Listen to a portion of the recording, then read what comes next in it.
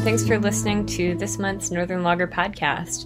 So this month I had a really exciting opportunity, which was that I traveled to Elmia Wood, which is the biggest logging expo in the world, in Elmia, Sweden, which is kind of in the central southern part of the country. People travel from all over the world and particularly all over Europe to come see the heavy equipment at the expo, to talk with other loggers, to learn about new forestry techniques, anything that you would do at a normal expo, but multiplied by just the sheer scale of the event. I had known about this event for a while because my predecessor at the Northern Logger magazine, Eric Johnson, had traveled there in 2017.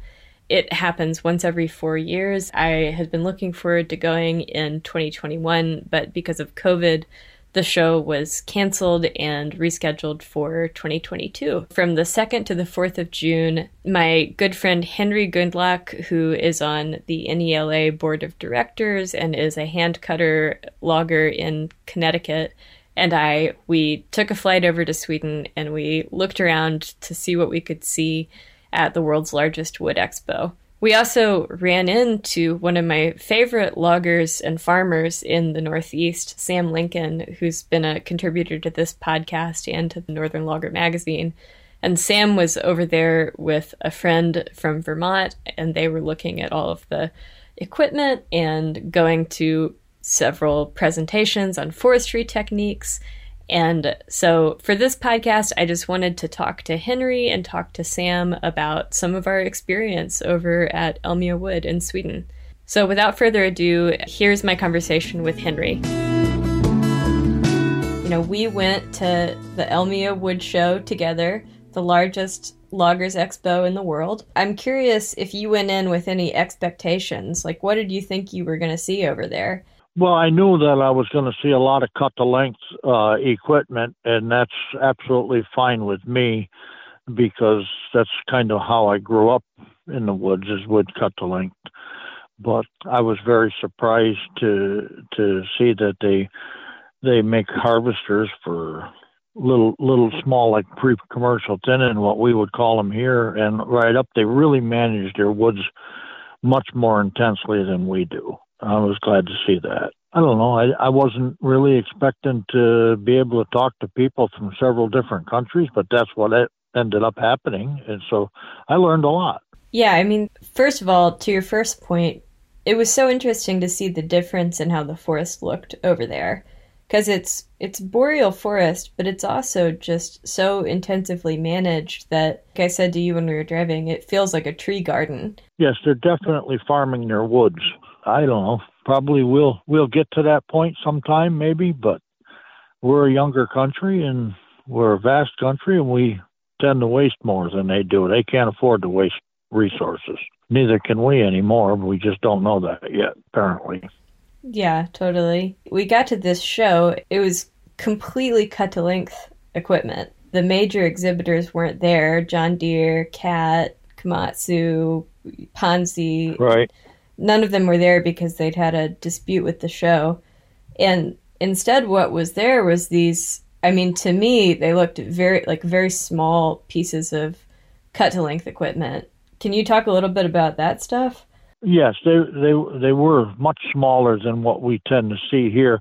Of course, the ground was a little bit more forgiving than what I typically in northwest Connecticut. We've got very hilly, rocky conditions. Spruce is sensitive to thinning, so that's probably why they went with cut-to-length to begin with, because I never saw a skidder over there, and I thought that was kind of funny. And I don't know whether there are some in other places, hillier sections, but here you would, most of the loggers used cable skidders when I was growing up, and cut-to-length is more of a new concept here compared to over there. But yes, they make very small harvesters, very small forwarders, and right up to really big ones. It all depends. And I think that's because even people from some of the researchers that we talked to there, people that have even 5 or 10 acre woodlots, work them. They manage their wood. There's a much bigger demand for small equipment. which I think here I couldn't use one of the small forwarders because it won't lift some of the wood that we typically handle.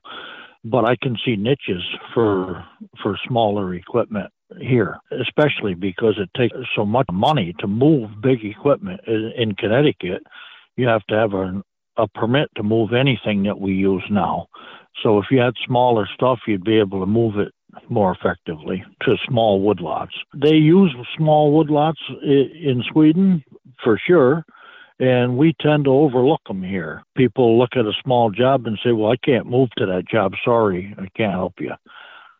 And I think that's particularly interesting for some of the loggers that I know that are in areas like Rhode Island or probably even some parts of Connecticut, where you do have a lot of these like super subdivided small lots. Also, the outlook on forestry is different there than it is here. I could be wrong. I didn't get the chance to talk to small landowners, but I'm pretty sure that, access is a problem here, whereas I would imagine because you're more with your peers there as a landowner, and I think if you had a small woodlot and your neighbor had the access, they'd say, sure, absolutely, go ahead and use it. Here, the first thing they say is, I don't want you on my property. If you don't have a way out, too bad.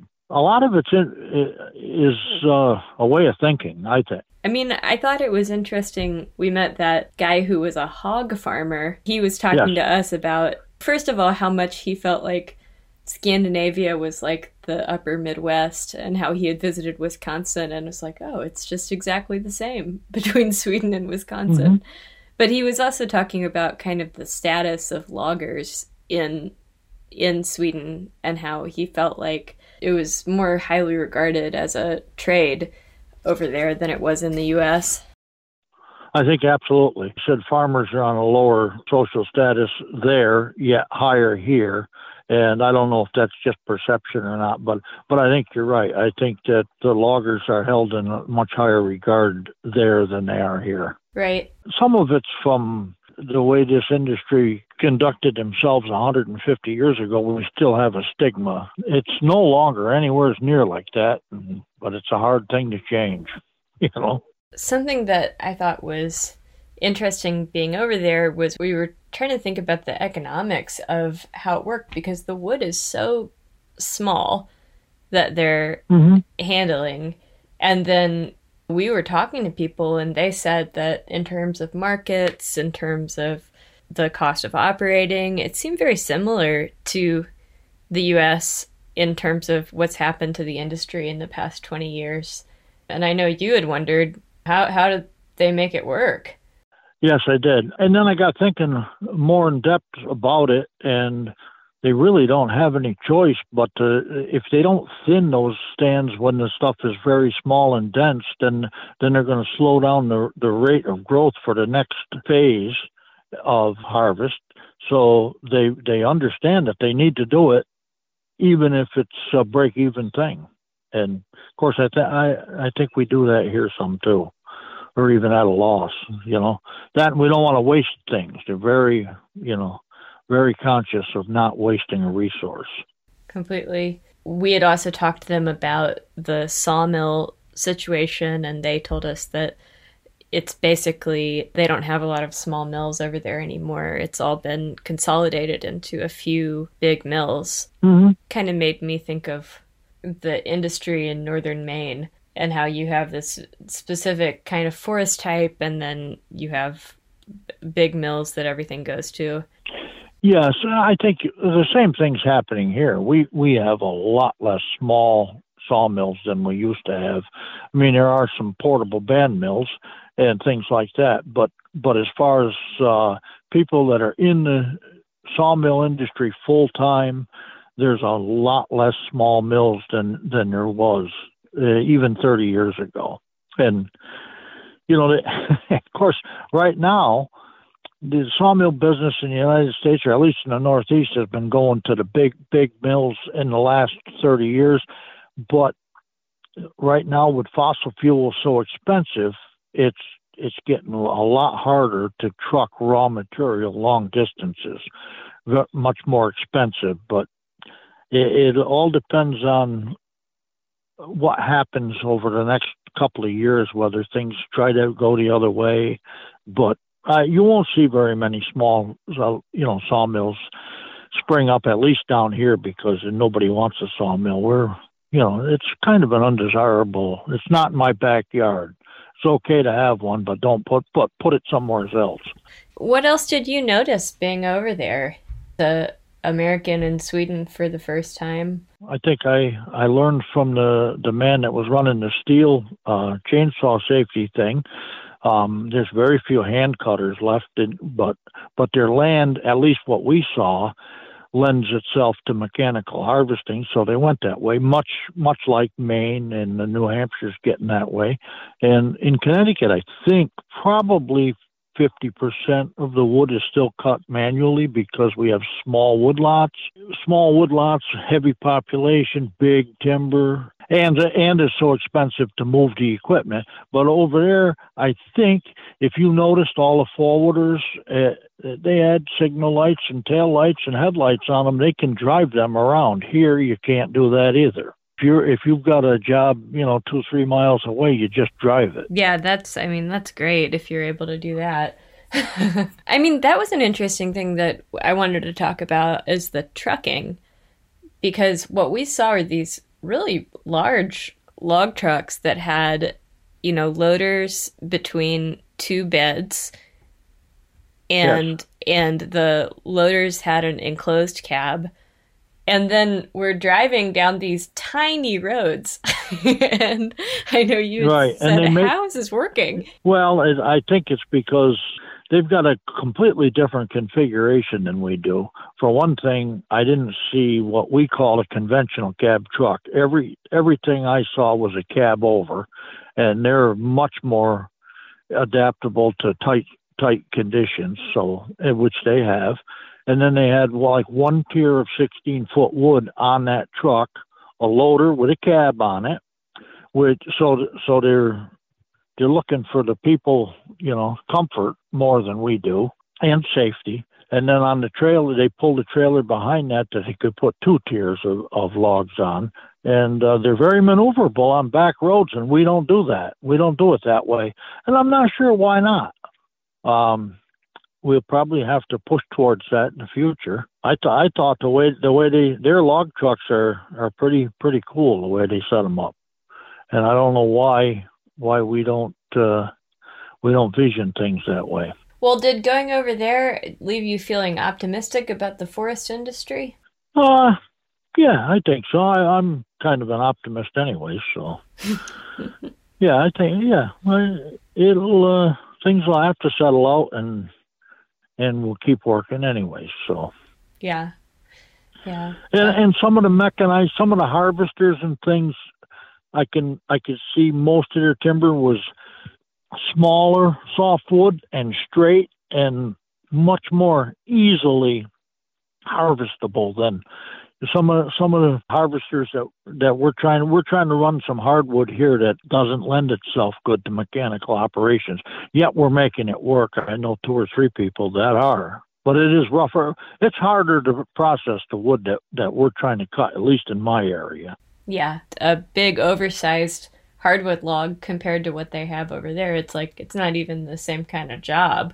Right, and the crooked tops and things that we deal with here, and yes, it seems to me that it's much harder on the processor. Yet they're getting there. They're working all the time on improvements, and the two mechanical operations that I'm familiar with, they both work around all that. There's still a little bit of handwork, but not that much.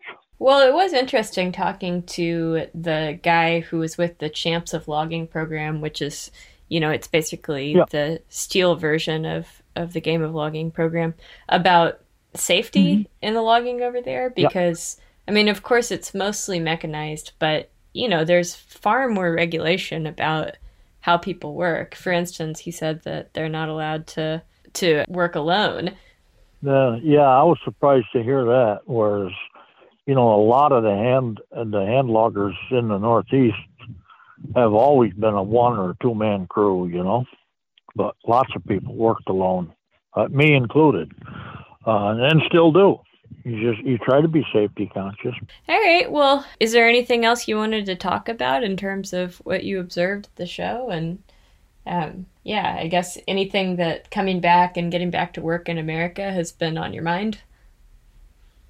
No, I think of course, I read quite a bit of different stuff anyway. So I think most of the things that I encountered were expected, but other than the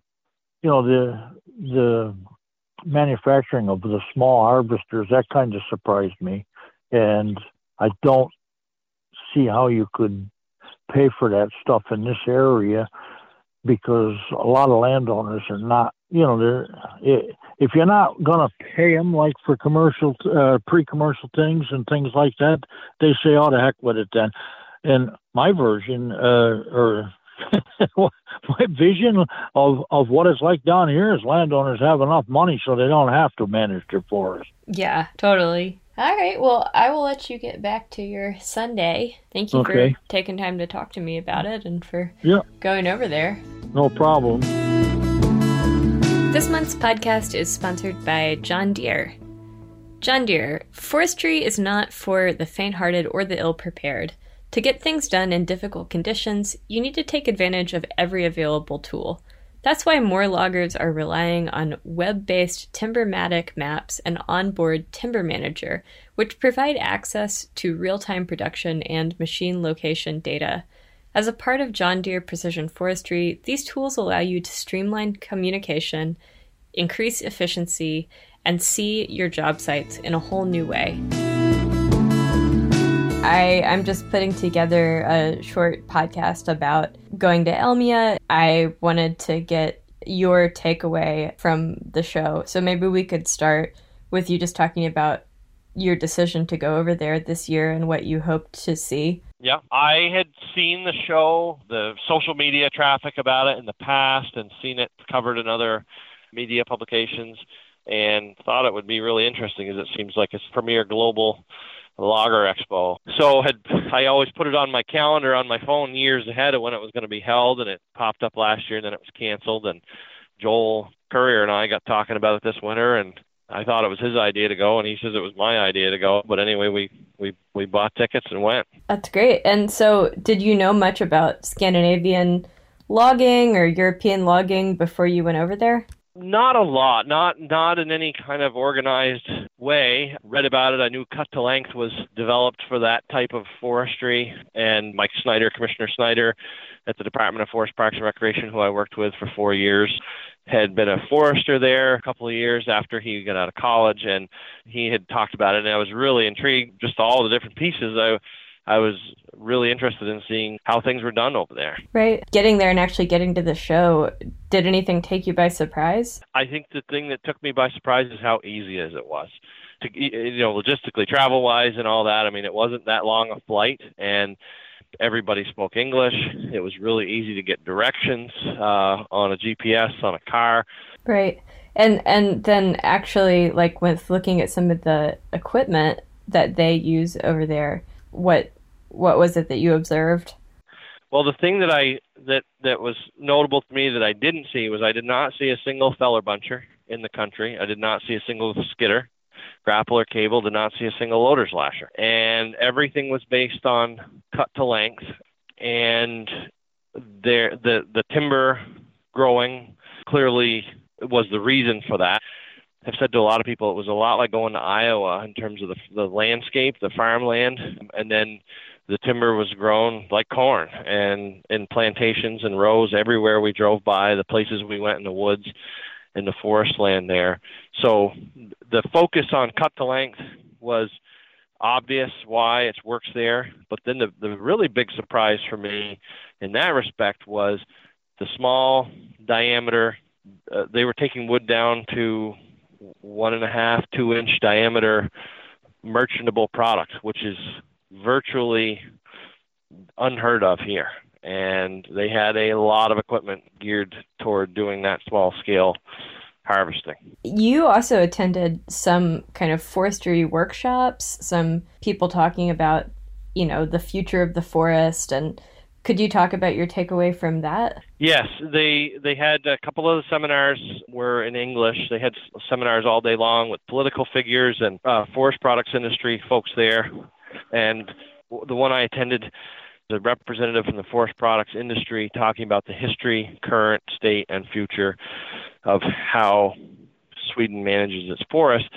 And there was so many parallels to the U.S. Talked about heavy overcutting in the 1800s and a realization of the need for sustainable forestry in the early 1900s, moving into the green certifications in the 1990s.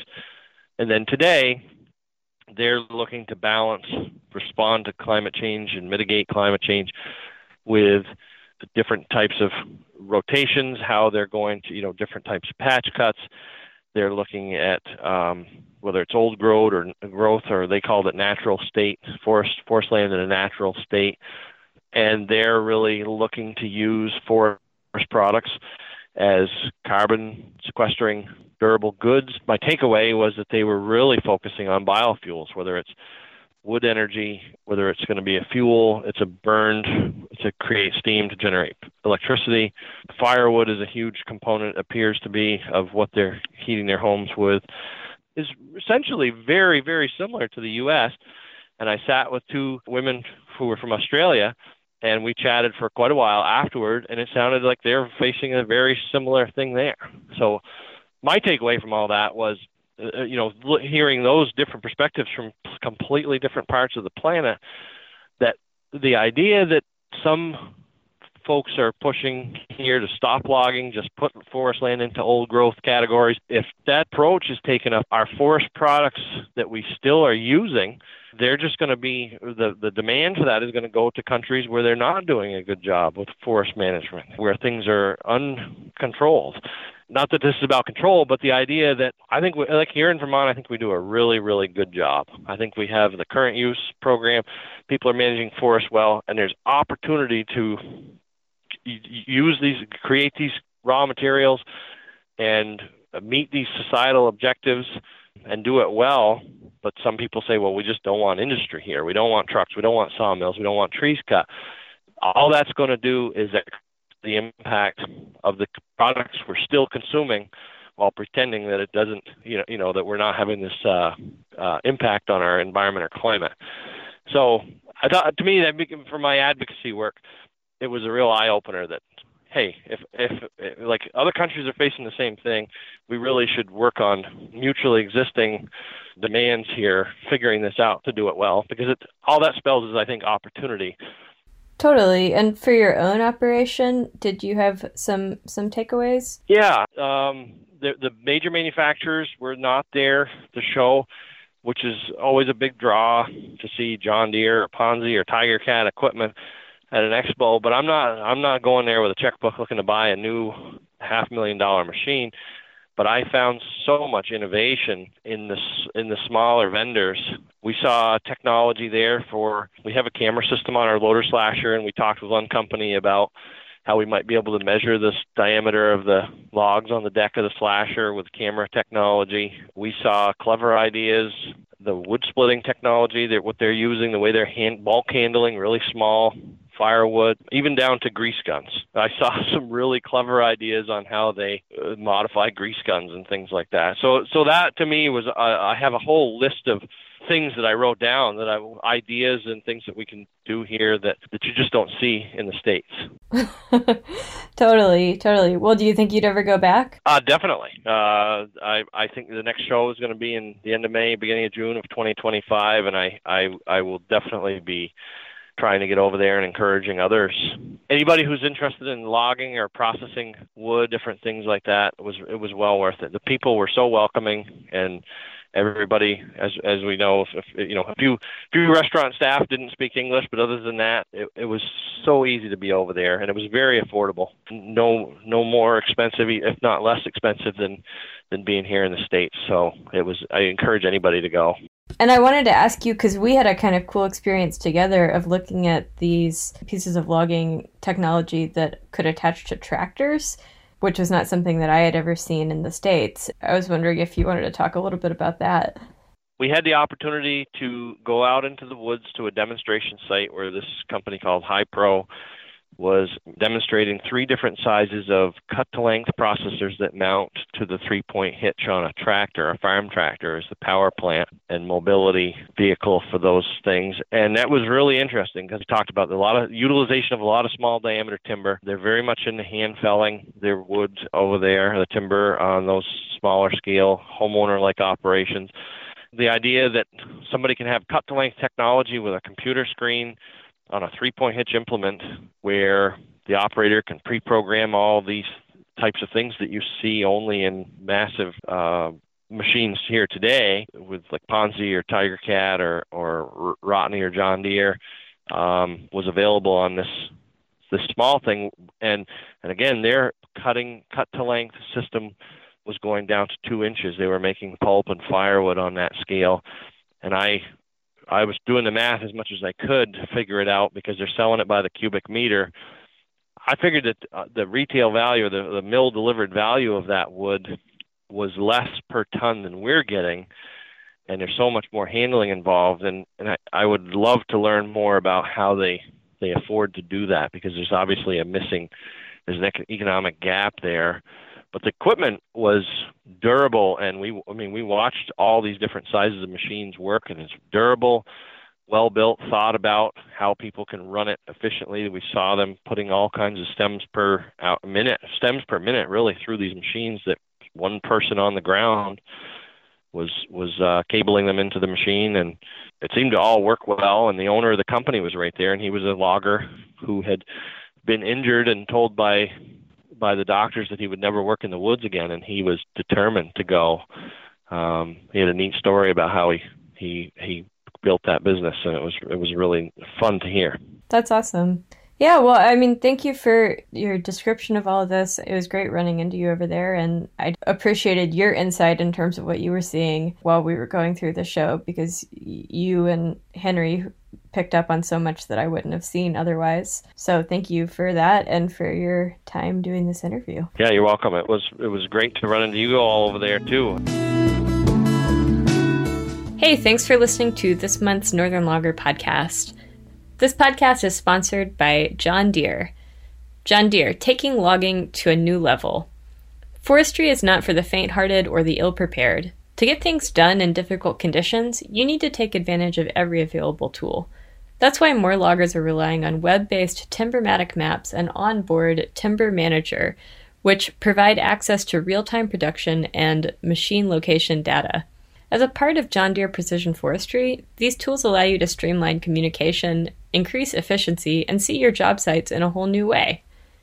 Visit johndeere.com/precisionforestry for more information. Thanks for listening. Have a great month. Bye.